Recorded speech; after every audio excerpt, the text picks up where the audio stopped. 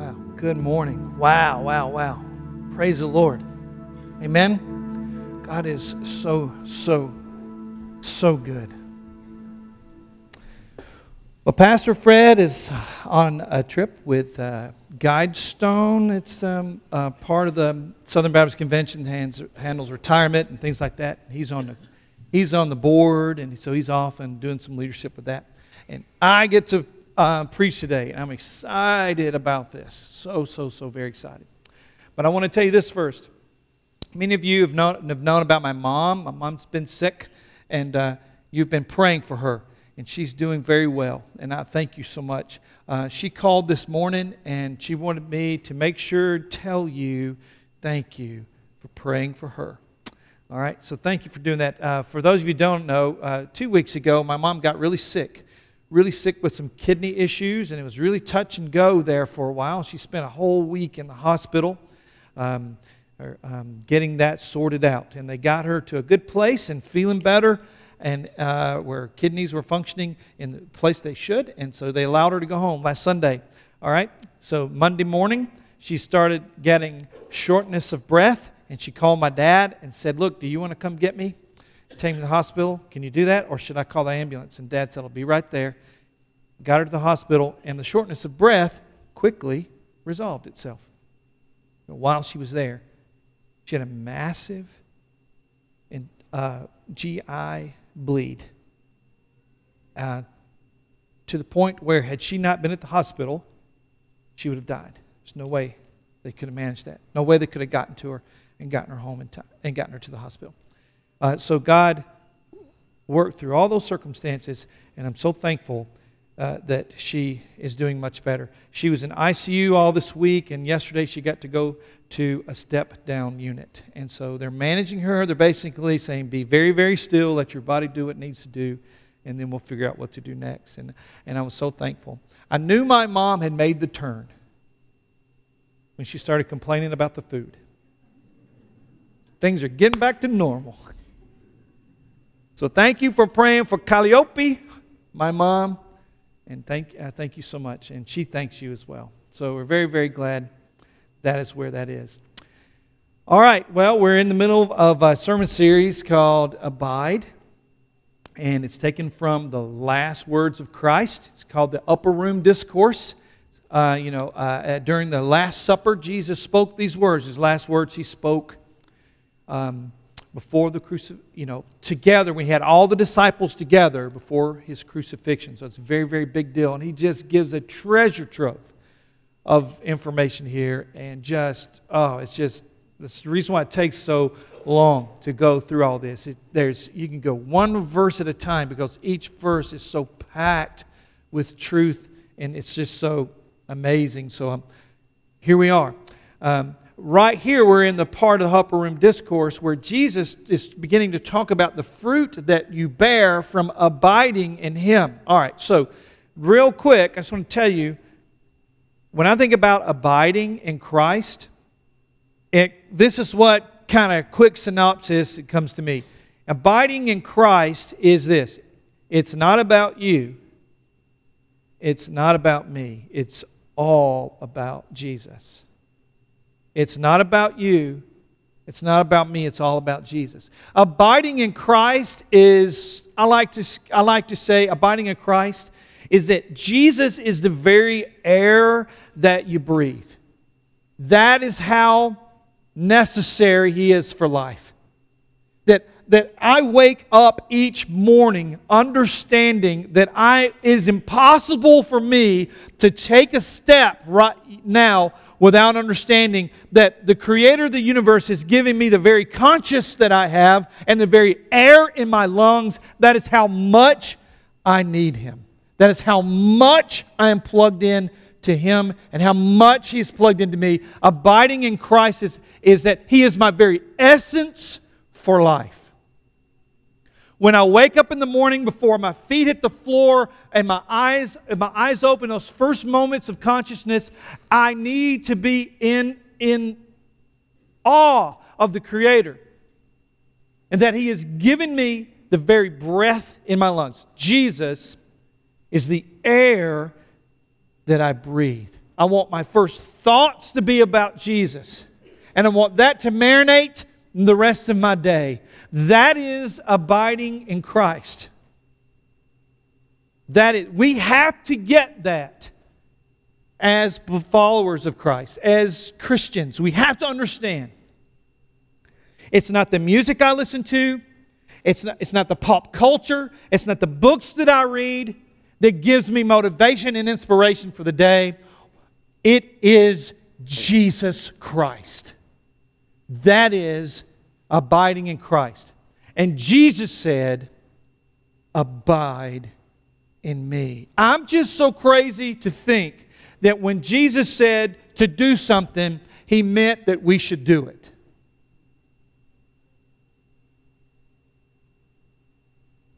It's not necessarily how we wrap our minds around things in Western culture. And we're going to talk about that. So Jesus is saying right here, if you do this, if you abide in me, if you really live out, I am the vine and you are the branches, and he who abides in me and I in him will bear much fruit. And apart from me, you can do nothing. I don't think when Jesus said that, He said he thought he was saying that you could do something. He's saying you can do nothing. He said, if you do this, if you abide in me, this is the fruit you will bear.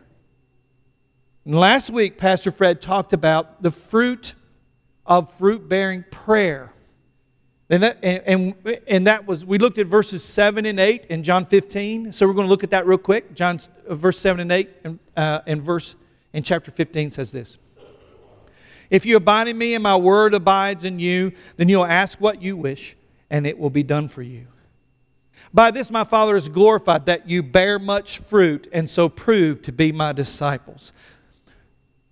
Before you get excited and think that's about getting your favorite sports car or supermodel boyfriend or whatever, that's not what that is. If you are abiding in Christ, if He is your essence for living, that you cannot bear to think about taking a step this day outside of the will of Christ, so much so that you go to His precious Word for your very instruction of life, then your prayers will reflect just that. You will pray in such a way that reflects the deep understanding of Jesus as your essence for life. That's not how we pray. It's not. Our prayers are about us. Remember, abiding? It's not about you. It's not about me. It's about Jesus. Our prayers are about us. And we treat God like a cosmic vending machine. And we think we can go to the machine and put our money in and then get what we want. Or we think God is this great divine Santa Claus, where we just take Him our list and He fills it. If you are abiding in Christ, if He is the vine and you're the branches, and apart from Him you can do nothing, then your prayers aren't going to be, God, gimme, gimme, gimme. Your prayers are going to be, thank you, God, that you saved me, that you've called me to a life full of purpose and meaning, and that I get to be your child. I get to be your friend. I'm with you. You don't need me, but you want me. And your prayers will reflect that. That is a different way of praying. What we want to do is rush into God's presence and throw our shopping list at Him and then go on about our day. I'll let you know if I need you, God.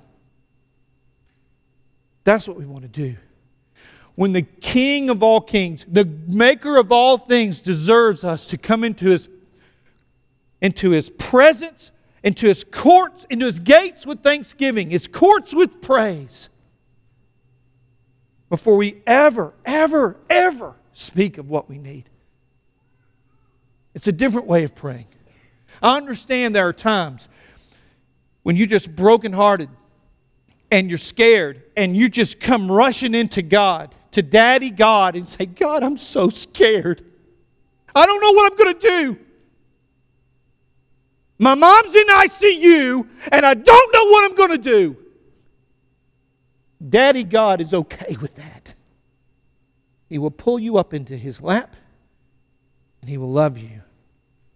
Because that comes from a place of abiding. I don't know what to do, but I know You do. And I want You, God. That is the fruit-bearing prayer that comes from abiding in Christ. Next week, Pastor Fred is going to talk about the fruit of love that is born by abiding in Christ. And it's verses 9 through 13. Let's just look at this real quick. And then Brother Fred is going to preach about this next week. But Jesus says, as the Father has loved me, so have I loved you. Abide in my love.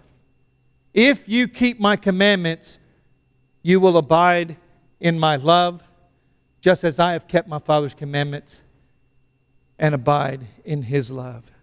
Did you see that? You see where obedience, how closely related obedience is to the love of God? It's not a if you obey, then I'll love you. It's a if you obey, you will abide in my love. God loves you as a follower. But if you obey, then you will be abiding. This is about you, not about you and the love of God, not about whether or not God loves you. You understand? Then he goes on to say, these things I've spoken to you, that my joy may be in you, and that your joy may be full. This is my commandment. He doesn't say, this is my suggestion. He doesn't say, if you get around to it, if you can fit it into your schedule. Jesus says, this is my commandment, that you love one another as I have loved you. Greater love has no man than this, than someone lay down his life for his friends. Look, that kind of love, once again, when we're talking about abiding in Christ, that kind of love is all about Jesus. It's not about you. It's not about me. See, we tend to love things in such a way so that we can get something from it. If I'm going to love my precious wife this way, then I'm just going to love her. I'm not going to love her in such a way to manipulate her. I'm not going to love her in such a way to get from her something I want. I'm just going to love her.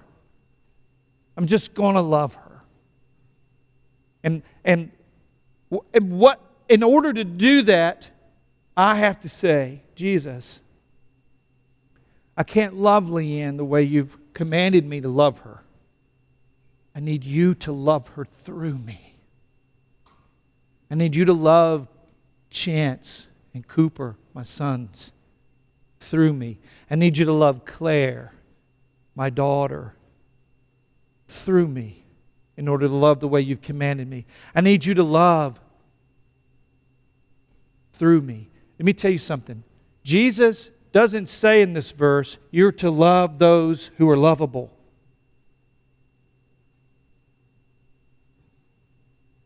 He says you're to love others. So in order for me to love the one who has hurt me, in order for me to love the one who's left me, who's denied me, who has run out on me, who's cheated on me, who's taken from me, who's hurt me. Jesus, you've got to love them through me because I can't do that.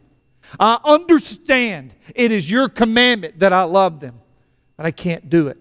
And that is right where Jesus wants us to be. I have to abide in you if I'm going to love that way, Jesus. But I'm not going to preach about that today. Brother Fred is next week. Today, we're going to talk about the fruit of friendship. The fruit of friendship that's found in verses 14 and 15. The fruit of friendship found in verses 14 and 15. Look at this, verse 14 and 15. It says this. Jesus says, you are my friends if you do what I command you. I don't think Jesus misspoke. I think that's what he meant. If you are obedient, you prove you're my friend. Okay? Then in verse 15, no longer do I call you servants, For the servant doesn't know what the master's doing. But I've called you friends, for all that I've heard from my Father, I've made known to you. Oh, I can't wait to talk to you about this.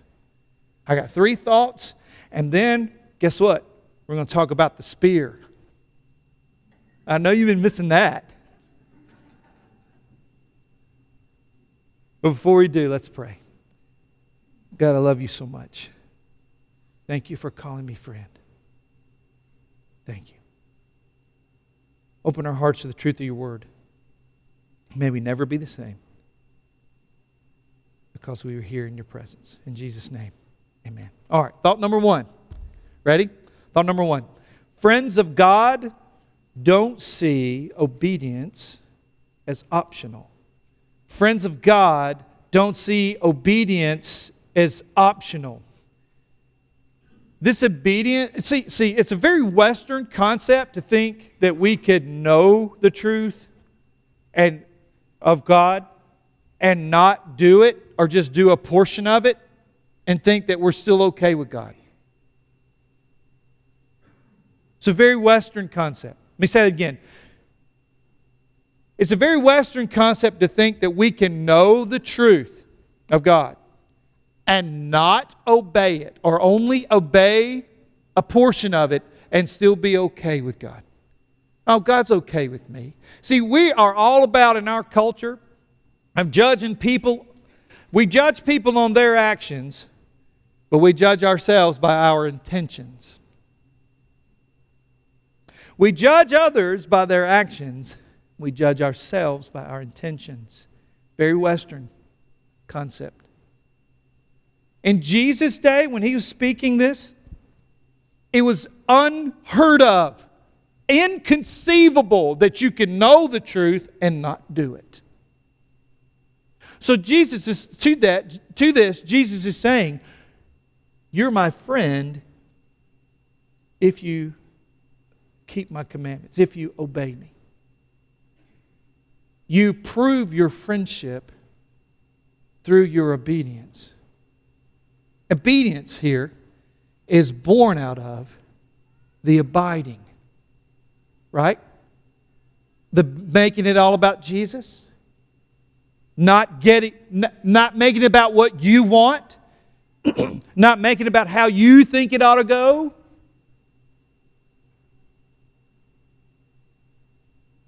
It's about following Christ. Jesus, what do you want? The more you abide with Him, the more you're plugged into the vine, and the more fruit you will bear, the more your desires become His desires, the more your heart becomes His heart, the more your thoughts become His thoughts, the more your words become His words, the more your actions become His actions. You see? That's what Jesus meant when He said in Luke 9:23, if anyone would come after me, he must deny himself, take up his cross daily, and follow me. So that's what Paul was talking about. For I am crucified with Christ, and I no longer live. It's Christ that lives in me. There's just less and less and less of me and more and more and more of Jesus. And as that happens, the more I learn to love Him and trust Him, the more the obedience falls. I trust Him because I obey Him. And I obey Him because I trust Him. I love Him because I obey Him. And I obey Him because I love Him. They're just intertwined. Eric Van Pelt says it like this: the walk of a Christian is this: trust and obey. Trust and obey. Ooh, that's scary. Ooh, that water's cold. Trust and obey. Trust and obey. All interwoven with the love that we have for Christ and the love that He has for us. You know, when my wife asks me to do something for her, I do it. Happy wife, happy life, right? I understand over years of being married to this precious woman that she has the very best intentions at heart for me. If she asks me to do something, even though I don't think it's that cool, I try to do it because I love her. One time, Leanne and I were having this conversation before church, and I was going to be preaching at the early service, and that's where all the tie wearers went. And I wasn't much of a tie wearer, and she said, "Oh, you've got to wear a tie. They'll say something." Well, who's they? You know who they are. No, I don't. I'm not wearing a tie for them. And she was so upset that I wouldn't wear a tie. And I felt so proud of myself. I'm going to make me wear a tie. Jesus didn't wear a tie. And I went in the kitchen and Jesus was like, your Holy Spirit was like, pretty proud of yourself, aren't you? You know, that's your wife. I was like, oh. So I went back to the bathroom, and she didn't have much to say to me. And I said, honey, I won't wear a tie for those people, whoever they are. But let me tell you what, I'll wear a tie for you. Which one do you want me to wear? She says, the strongest one, because I'm going to hang you from a tree.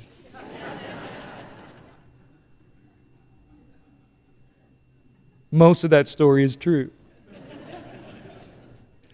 She helped me pick out the tie, and I wore the tie for her. You see, because she has my best intentions at heart. She has a heart to protect me.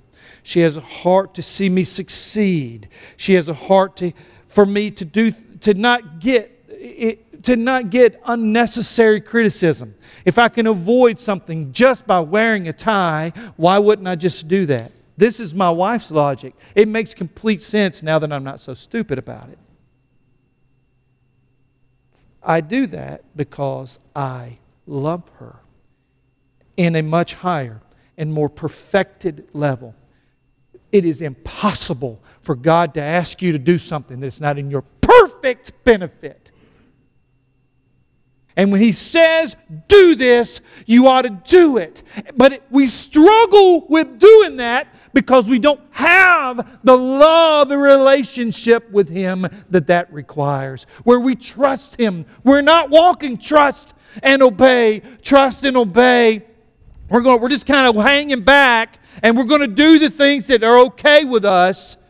Maybe do this because it doesn't take a risk. Or maybe do this because it's not too hard. You know, I'm new at this. I just want to ease into it. Just do it. Just do it. And the more you do it, the more it makes sense. You know, we have a tagline here at First Baptist Church.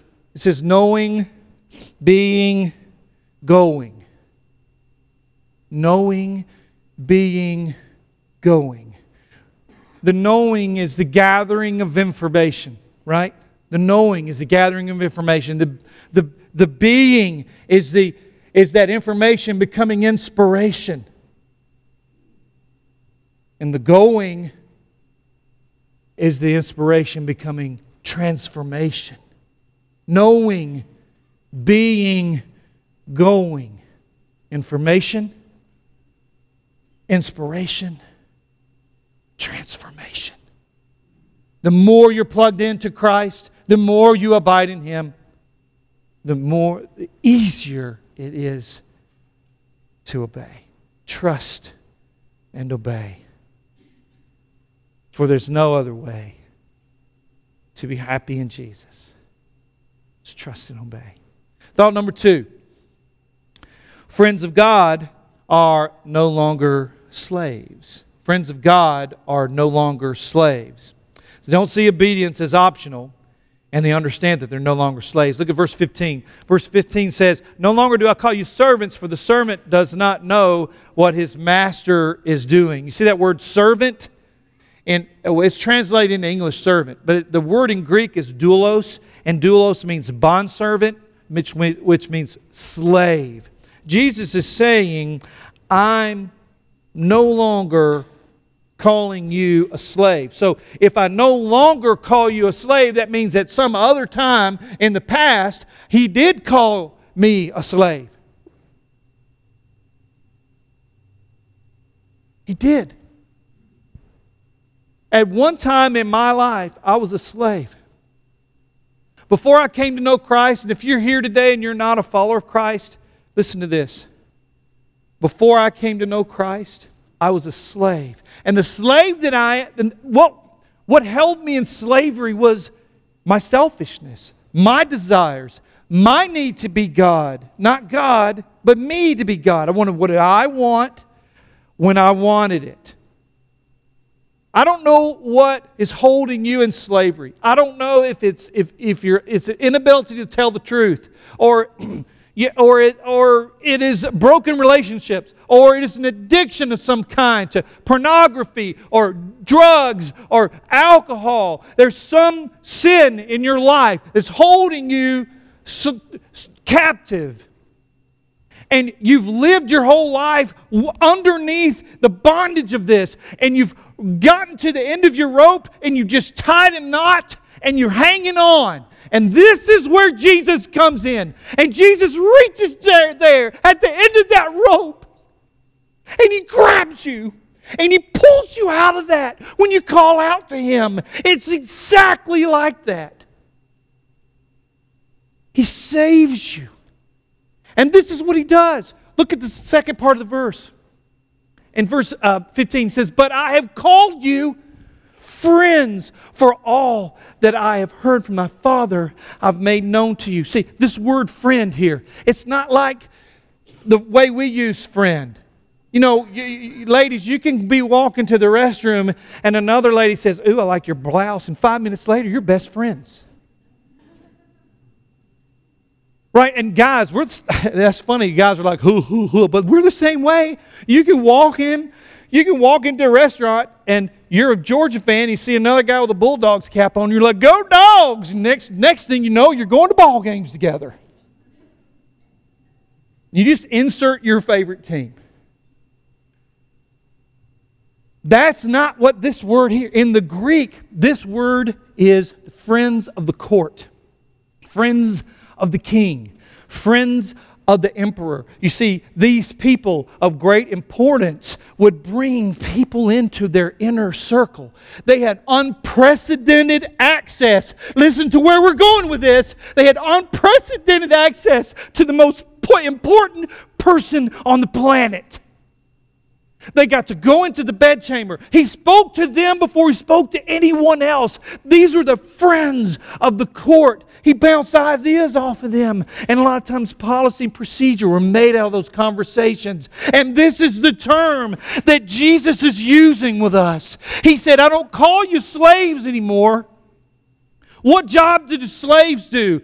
The slaves did the jobs that no one else would do. The slaves in this culture would be the ones that cleaned out the pig pens and cleaned up after the pigs. And they shoveled out the stables. They were knee-deep in you know what. No one else would do them. That work was fit only for a slave. Now listen to me.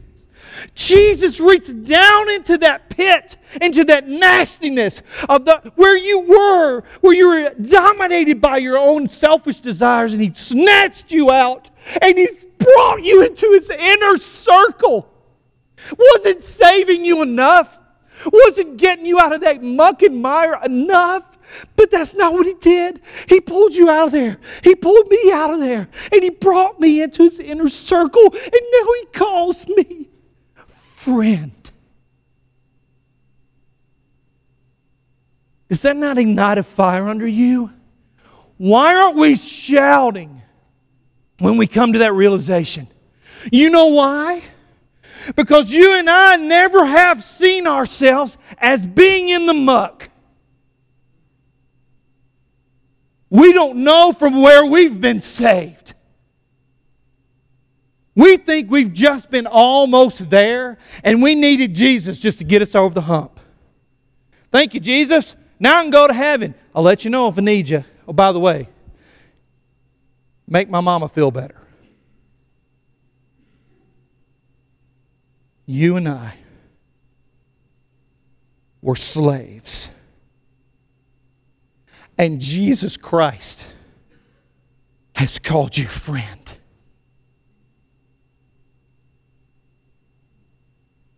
Jesus Christ has called you and me friend.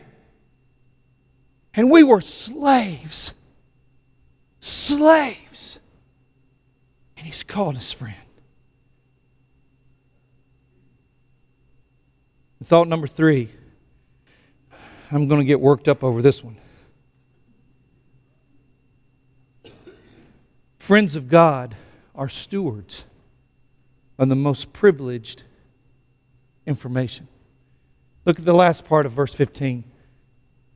It says, "But I've called you friends, for all that I have heard from my Father, I've made known to you." Friends of the King heard things before anyone else. And when it was time to share the vision, they were to be the most enthusiastic heralds of the news. And sometimes the friends of the court were sworn to secrecy, and sometimes they were sent as heralds. Everything Jesus knows from the Father, He has been made known to you and to me. We have the most privileged information. The gospel. And our story. Your story of how Jesus reached down at the end of the rope where you tied the knot, where you were dangling in the pig manure, and He snatched you out and He's called you friend. He's given you a new set of clothes, a set of sandals, and a ring on your finger. And not only has He called you friend, He's called you son. He's called you daughter. He's called you mine. He's pulled you there. Do you know your story? Are you able to tell it? It is the most privileged information. You don't have to recite volumes of theological writings by scholars of renown over of the things of the Word. Just tell your story. Amazing grace. How sweet the sound that saved a wretch like me. I was lost, but now I'm found. I was blind, but Jesus made me see. Do you know your story? Can you tell it? We ought to be shouting our story, the gospel, from the highest mountaintop, the top of our lungs. We have the privileged, most privileged information. And there's a broken world that needs to hear it. Do you know your story? Do you have a story? Hey, let's look at this spear, old, worn-out spear graphic that you've seen so many times. That's me. Oh, wait, it's new. It's a new graphic. Look. As we go, Jesus said, as He was leaving the earth, go. As you are going, share the God. Make disciples, baptizing them in the name of the Father and the Son and the Holy Spirit. And lo, I'm with you always, even to the end of the age. That's what He said. So as we're going, this is what we're doing. See, the point of the spear is reaching lost with the gospel of Christ. We want to focus especially on families with children still at home, because we understand in our culture, after the age of 21, the likelihood of someone coming to know Christ deeply, dramatically dips. We're not. That doesn't mean we're going to. That doesn't mean we're going to leave someone out. We share the gospel. And how do you know to whom to share the gospel? Well, we pray for awareness. We enter into relationships where we get equipped to share gospel conversations. We pray, Father, Holy Spirit, show me who, where, in the mountain, in the valley, at the grocery store, at the restaurant, at work, at school. Who is it, Holy Spirit, that you want me to share the gospel with? We pray, and then we tell our story. This is the spear. And the shaft of the spear are those things that we use to carry the gospel, which is the head of the spear. But it just wobbles on the end of that stick unless there's something binding it together. And that binding is moving from theory to action. Here is how you can partner with First Baptist. Here is how you can move from theory to action. Do you know that in 7 weeks, it's Easter? 7 weeks. 6 weeks, we have the Passion Play.